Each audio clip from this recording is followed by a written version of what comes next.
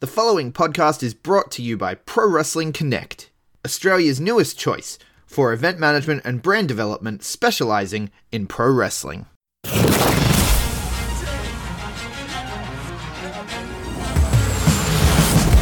now, the B Plus Wrestling Podcast. Watch global. Support local. It's the B Plus Wrestling Podcast. The moves. B plus. Check it out! Here we go! You wanna mess with us? Cause we're slinging on the ground, slinging on the ground. You wanna mess with us? Cause we're slinging on the ground, slinging on the ground. Hello, and welcome to the Wrestling Landscape Podcast. I am your host, Lance Larson. And tonight I'm drinking whiskey. And it tastes so good. The Wrestling Landscape Podcast is the casual wrestling podcast, the informal wrestling podcast, and on this episode, we are talking exclusively about the G1 Climax 29 tournament, nights 5, 6, 7, and 8. In which I have no hot takes. Gonna totally spoil the episode. Some of you might tune out a minute in. But longtime listeners will know. I'm sure I'll come across something along the way that I find especially great, or that I find especially shitty. And I'm sure I'll have an opinion or two as we go along, because that just tends to be how these things go. We start an episode, and it's like, damn, I don't feel like I don't have anything special to say. Like, I don't have, like, any opinion that I don't see anyone else sharing, nothing unusual. Like, I hate a match that everyone loved, or I loved a match that everyone hated. But then I go along, something pisses me off, and I just go off. So we'll see how this one goes. Starting off, Night 5 on July the 18th. A-block matches. And of course, as always, I am only talking about the tournament matches. There is no goddamn way I have time to watch the undercard matches in this day and age. And to be completely honest, even if covering wrestling was my full-time job, I still would not have time to watch the undercard on the G1 matches. There's too goddamn much going on. So let's jump right in. Kenta defeating Lance Archer on the first tournament match of the evening. Good match, decent work, perfect psychology that went along with their sizes. Nice logical finish. Kenta submitted the larger Archer. And Lance Archer was entertaining in this role. I do not think Lance Archer is necessarily a great wrestler. I think he is a good wrestler, and he is paired with excellent wrestlers as opponents, and therefore, he has above average matches. But again, this is the G1. He's working hard. Whoever he's wrestling's working hard. He's probably going to have better matches than usual. I think the Lance Archer we're going to see in the G1 is going to be peak Lance Archer. I think what we see in the G1 is the best we're going to see of Lance Archer. I do not think he will top this. I do not think he should get some kind of special singles run. I'm fine with him being in the G1 from now on. I wasn't a big fan of it, but it's just like, see his first 2 matches, it's like, oh yeah, he deserves to be here. He can be there to put over some more talented guys. I do not want him getting a special singles push at all. There is no singles title I want him to hold. Not the Never Openweight, not the US, not the IC, certainly not the Heavyweight, but it's not like he'd ever be considered for that anyway. To be honest, he wouldn't ever be considered for the IC anyway either. The only ones he'd really have a chance would be the Never Openweight or the US. And I hope he doesn't get either of those. You know? I really don't. But this was fine. Kenta remains undefeated. Next we had Evil over Sonata. Thought this was an awesome match. The crowd loved it. They traded each other's moves, which was good fun. It was exactly what you expected out of these two. I think there was a couple inside cradles late in the match that really got me. Completely bought it. And after the match, Evil finally fist bumped with Sanada, which he had been ignoring for a while. We all thought it might be some kind of LAJ split, some kind of turn, some kind of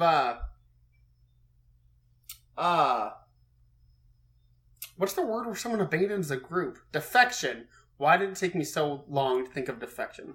Some kind of defection, but it wasn't. Everything seems all good now. Kazuchika Okada defeating Bad Luck Fale. This was nothing special. He caught a sunset flip for the pin, much like his pin over Omega in the 2 out of 3 falls match, which Okada loves. Okada really enjoys that. Because it seems like every time he's allowed to do kind of a non-lateral press pin for the win, he does that. Omega said that Okada suggested that pin to him in their match. This just seems to be Okada thing. See, now, every time he goes for this kind of pin, I'm gonna buy it as like, oh shit, is this it? Because I think he pinned Jericho the same way too, didn't he? Oh fuck, I think he did. He loves that kind of finish. See, and now it's over for me. See, now he's gonna do this in like a big time match, like really late. He's just gonna catch a mofo, and I'm gonna buy it, and I'm gonna be like, oh shit, it's it, and the guy's gonna kick out, and I'm gonna shit my pants. Because that's what Okada does to me. Because Okada's fucking brilliant. God damn it, Okada. As I'm praising him, this was not a great match. This was Okada's worst match of the tournament. Not so far. This was plain Okada's worst match of the tournament.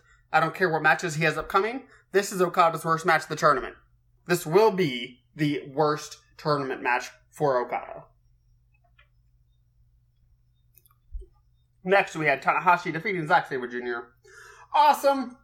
Real fun grappling match. They spent a long spot fighting over a backslide, flipping each other's arms. I thought it was really entertaining. I was really into who's going to win a backslide spot. I obviously knew the backslide was probably not going to finish the match. You know what? Maybe I fucking didn't. They might have worked me into believing the backslide might have fucking finished this match. So awesome these two were. And making a backslide feel important. Okay.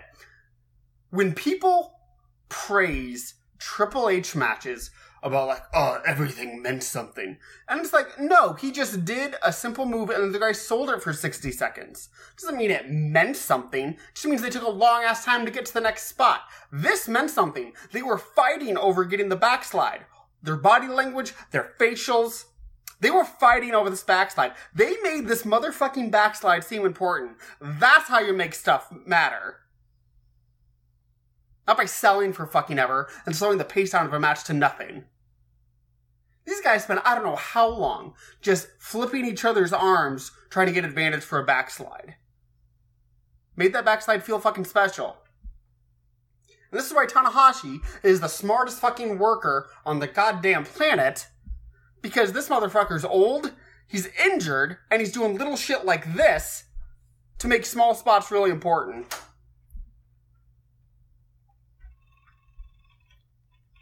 Awesome match. Spilled some of my whiskey. Not happy about that. Okay. Main event. Kota Ibushi defeating Will Ospreay. Fucking awesome match. Ospreay is insanely good at selling. Great facial expressions by both, telling their story. This was a classic body part versus body part match for a good chunk of it, certainly not all of it. Ibushi's ankle versus Ospreay's neck. Built well, super dramatic at the end. Big fan. There was no way that match was going to suck, even with the injuries, because those two guys are excellent. So that was night 5. Moving on to night 6. July the 19th. B block matches. Shingo Takagi defeating Taichi. Awesome match. Tons of strikes and lariats. Built excellently. Had a nice fever pitch towards the finish. Both guys were very crisp in their offense. Shingo always is. He's one of the best in the world at having a nice tight offense. Like, literally. Like, if I'm doing an overall best pro wrestler in the world, is Shingo in the top 10? Maybe. I'd have to think really hard about it. But something he is absolutely top 10 in is simply just executing moves. He executes moves just as good as anyone else that I've seen on this planet. Granted, still a lot of pro wrestlers I haven't seen. Good ones, too. It's important to keep in mind. Everyone needs to keep that in mind when they're talking about wrestling. There's tons of wrestling promotions you don't follow, or that you only follow here and there. Lots of wrestling you don't see. Always important to keep that in mind. But Shingo Takagi is fucking flawless. Anyway, I thought the match was laid out smartly and I really enjoyed it. I think Taichi is a good wrestler. I am finally, fully, unapologetically on board with our Lord and Savior Taichi. Our holy emperor that will lead us to salvation. Really enjoyed that match. Jeff Cobb defeating Juice Robinson. Very good match. Well executed spots. Cobb hit a Tour of the Islands out of nowhere for the finish. I do not think it built well to that. It felt like it came out of nowhere, which I'm not editing out that cough. Which you usually don't want out of matches. So it was good, not great, under 15 minutes, not a terribly long match. Toru Yano over Jay White. LOL, brass knucks to the nuts for the finish. Fun Yano match. I'm actually a thumbs up on basically all the Yano matches this year. Like, none of them are long enough to bother me. But they're all really enjoyable. I like them. This one was no exception. Next, we had Naito defeating Hiroki Goto. Very good. Great counters. Naito is an incredibly smart match layer outer, which I know are not words. Please do not at me. And Goto is the best mid-carder in the world. Now, listen. That's kind of an impossible claim to make, you know? Best mid-carder in the world. A lot of promotions out there. Literally in the thousands. Don't watch most of them. I keep tabs on, I don't know, maybe 15 promotions? Maybe 20 if I'm using keep tabs on pretty loosely. From what I can tell, Hiroki Goto is the best mid-carder in the world. That's all I'll say about that. Next, we had Jon Moxley defeating Tomohiro Ishii. This is fucking awesome. You all know that. I'm sure you all believe that. If you don't think Moxley Ishii was awesome, DM me. And please tell me why. I would be very curious to hear your explanations. And listen, they'd probably have to be damn good explanations for me to change my mind. But I'd be very curious to hear what you would say if you were someone that did not like Moxley Ishii. Like, I would just be very curious. If you did not like this match, DM me.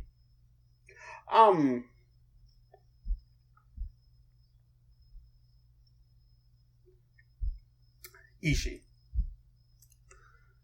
Can't believe he made that jump he made from the top rope through the table. But he did it. It was nuts. Moving on. We're burning through these reviews because, like I said, don't have a lot of hot takes. If I have one, I'll stop and go off on it. Day 7.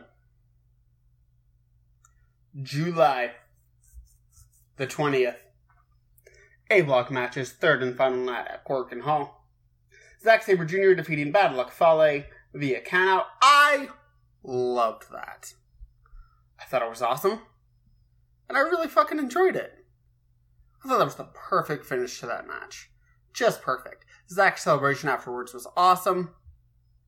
I really fucking love that. I loved, because it seems like every year we get one, maybe 2 countout finishes in the G1, which is perfect. Because then you can tease it, and it makes it at least somewhat believable. Perfect finish here. Absolutely loved it.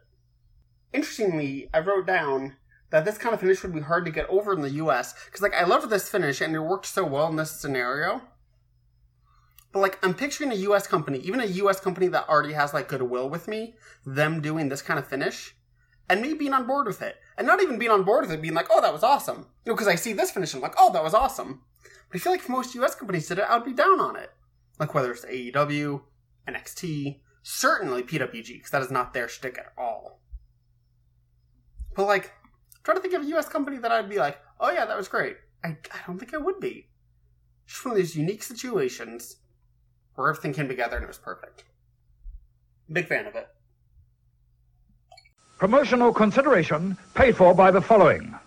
Hey everyone, just want to take a second to tell you about one of our new sponsors, Outbreak Nutrition. Outbreak Nutrition are creating supplements for survival, sharper minds, quicker reflexes, all the energy you need to take your performance to the next level, whether that be on the field, in the gym, on the gaming field. That's right, they have specifically designed gaming supplements as well to help you focus on those late night sessions. They even sell coffee, you guys, at Outbreak Nutrition. You can get coffee pods, you can get coffee beans, you can get supplements for the bedroom as well if you want to enhance your performance there. These are performance enhancing supplements for every aspect of your life, specifically designed by gamers, for gamers, to stay fit and healthy in the gym, to stay sharp and focused on the game, and to dominate in all areas of life. So check out OutbreakNutrition.com, and for being a listener of our podcast, they will give you 10% off your order when you enter the code B+. That is BPLUS at checkout. So make sure, if you want to stay on top of your game, if you want to take your performance to the next level, OutbreakNutrition.com, enter the code B+ at checkout. Hey guys, just a reminder, if you want to hear all of these wonderful B+ podcast episodes completely ad-free, make sure you head over to Patreon or Podbean, where we are the featured podcast this week. You can subscribe for as little as $1 a month up to $10 a month, where anything you want to help us with, it really helps out. It's going to help us grow the site. It's going to help us redesign some things, and everything that we get through this and through the advertising as well is all going straight back into the podcast so that we can get Aussie Graps out there for the rest of the world to hear about, for the rest of the world to see, so we can grow this mission of watch global, support local, and build indie wrestling. So if you want to be a part of that and get some really cool rewards like call-in shows, bonus episodes, ad-free like I mentioned, then head over to patreon.com/theb+ and subscribe today. Next, we had Tanahashi defeating Lance Archer. My only note that I wrote down for this match is Tanahashi is the smartest wrestler in the world. That's the only note I took on this match. Because this man is brilliant. I can lay out any kind of match with anybody that somehow is awesome, in which he does so very little. Tanahashi is a god. And he's proving it, not at his peak, although he did then. But he's proven it again as a crippled old man, still having killer matches. Good on him. Kenta defeating Evil. I thought this was real good. I thought it was well worked. Nothing special to note on it. Same with Ibushi Sanada. Really good match. Lots of fun, but no hot takes. This show I really did not have any special thoughts on. It was just enjoyable match after enjoyable match. And that's just no, in my opinion, no match of the year contenders. Just a lot of really good matches. And when I say no match of the year contenders, I'm including Okada Ospreay. Now, don't get me wrong, I really liked this match. I absolutely did. Especially the third act. Which is absolutely worthy of praise, because those counters in those go-home stretches were unreal and mind-boggling, and deserve every ounce of praise that anyone sheds towards them. Fucking phenomenal, brilliant, and perfectly executed. Third act was unreal. I'm gonna say this. The third act of this match was the best 5 minutes of professional wrestling I've seen all year. You take any 5 consecutive minutes from any match and put it up against the last 5 minutes of this match. I don't think they're as good. Best 5 minutes of wrestling of the year. Absolutely unreal. But not a match of the year contender. I thought the Heat segment hurt it and kept it from that conversation for me. Like, I don't think this would be in my top 10 at the end of the year. If I kept a top 10, I am pissed at myself for not keeping a running track of the top 10 throughout the year. Like, I started one, and then I just stopped. What I need to do, listen, this is what I need to do, and I'll probably do it for 2020, but like, so after the second Dome show, after January 5th, take a pen out, piece of paper. No, not even, I'm going to do it on my phone, so I'll make it easier. And I'm just like, of the matches I've seen that year, from wherever, from those first 5 days of January, then I'm going to wait till after the Dome shows, because it's kind of pointless to do it before the Dome shows. And I'm just going to write out my top 10 matches so far in the first 5 days of the year. Just rank them, probably add star ratings to them. And then as the year goes along, every time I see a match that nudges in there, I'm going to place it in and bump out whatever number 10 was, and just keep that running tally all year long. Because in my opinion, that's like the only way to do a top 10 match of the year. Because if you just wait till like the last week of December without keeping track of anything, there's excellent matches you're going to forget about. And it's so easy to just default to the ones everyone else is bringing up. So that's the only way to do it. I think because it's so far into 2019 and there's so many matches I've forgotten to write down, I probably won't do it this year. But even if I were, I still feel like this match would not be in the top 10. Thought the Heat segment hurt it. Thought it was a little slow. Thought it was a little bland. The third act was obviously, like I said, the best of the year. But the middle segment just kind of hurt it for me. And then the big question, obviously, is should Ospreay have won this match? My initial answer was yes. I predicted he would win this match. I was wrong. Thought there was a lot of benefit to it. Because he's already suffered plenty of losses in this tournament, so there's like one win. This is really the only win he would need. Like, if he got this and won one other match and just ended with 4 points, it would still be a successful tournament because he beat Okada. Then he'd get a title shot at Royal Quest. To me, and Okada could get his win back there. To me, it just made a lot of sense for Ospreay to win. It did. But he didn't. Ultimately, though, New Japan has earned my trust with their booking that when they do something that I don't think is a good idea, usually, not always, certainly not always, but usually 6 to 12 months later, I end up thinking, wow, they made the right call. Because of what they, because of them doing what I didn't think they should do, led us to A, B, and C that were awesome. So, New Japan has earned enough goodwill and enough trust with me that I am totally willing to trust them on this booking decision. Now, 6-12 months later, I certainly reserve the right to look back and be like, yeah, that didn't go anywhere. They should have done it. You would assume that they're saving his big win over Okada for later. This is what New Japan does. They do this all the time. They did it with Jay White and Tanahashi. Remember Jay White's big debut at Wrestle Kingdom? And he lost to Big Tana. Lost to the Ace. We'll see what happens. They have my trust. But we'll see. Because you lose trust the same way you earn it. They made a lot of good booking decisions that made me trust them. If they make several bad booking decisions, that's how you stop trusting them. Make people stop trusting if they stop tuning in. That's what happened with me in WWE. Just kept giving them the benefit of the doubt. Kept saying, oh, that's just one mistake. It's not necessarily reflective of all their booking. And all of a sudden, nope.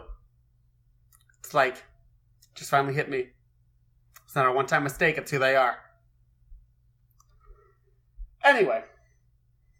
Awesome match overall. Moving on. Day 8, July the 24th. Juice Robinson over Toru Yano. Fun Yano match. That's just going to be my note for every Yano match. Unless for some reason it absolutely sucks and it's not boring or entertaining at all.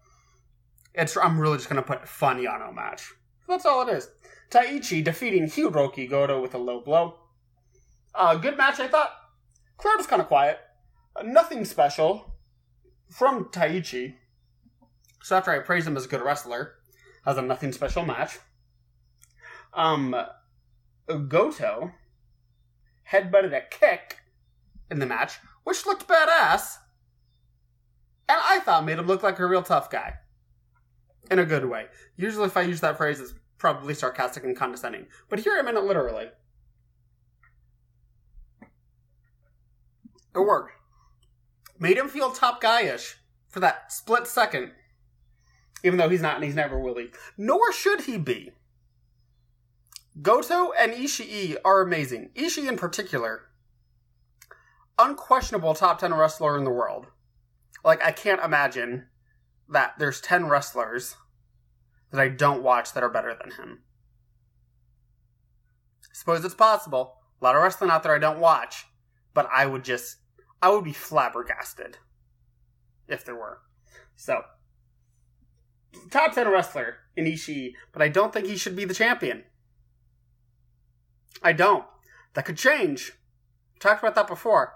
If they know exactly how to heat folks up, if for some reason they make the right 3 or 4 decisions, booking decisions, that just heat him up and just make him ripe for the title, I'll change my mind. But right now he's not someone who I think should be champ. The fact that they really only see 3 or 4, maybe 5 folks that are on the level to win it makes the title feel super special. And honestly, the fact that someone that's as good as Ishii is not in that elite group makes the title feel even more special. Because it takes more than just being an unreal worker. Don't think he has the star power. This is one of the only situations in my life where someone's just an out-of-this-world worker. And so I will use, and I'll say, well, being an unreal worker is not all it takes to be top guy. Gotta have star power. Probably one of the few times in my life I'd say that. And I don't even know what I necessarily mean by star power. I can't really articulate it. Which frustrates me, because it makes me feel like I don't understand it. But I'm going to stick to it. Next, Moxley over Shingo. Fun match, good psychology, excellent counters, I thought.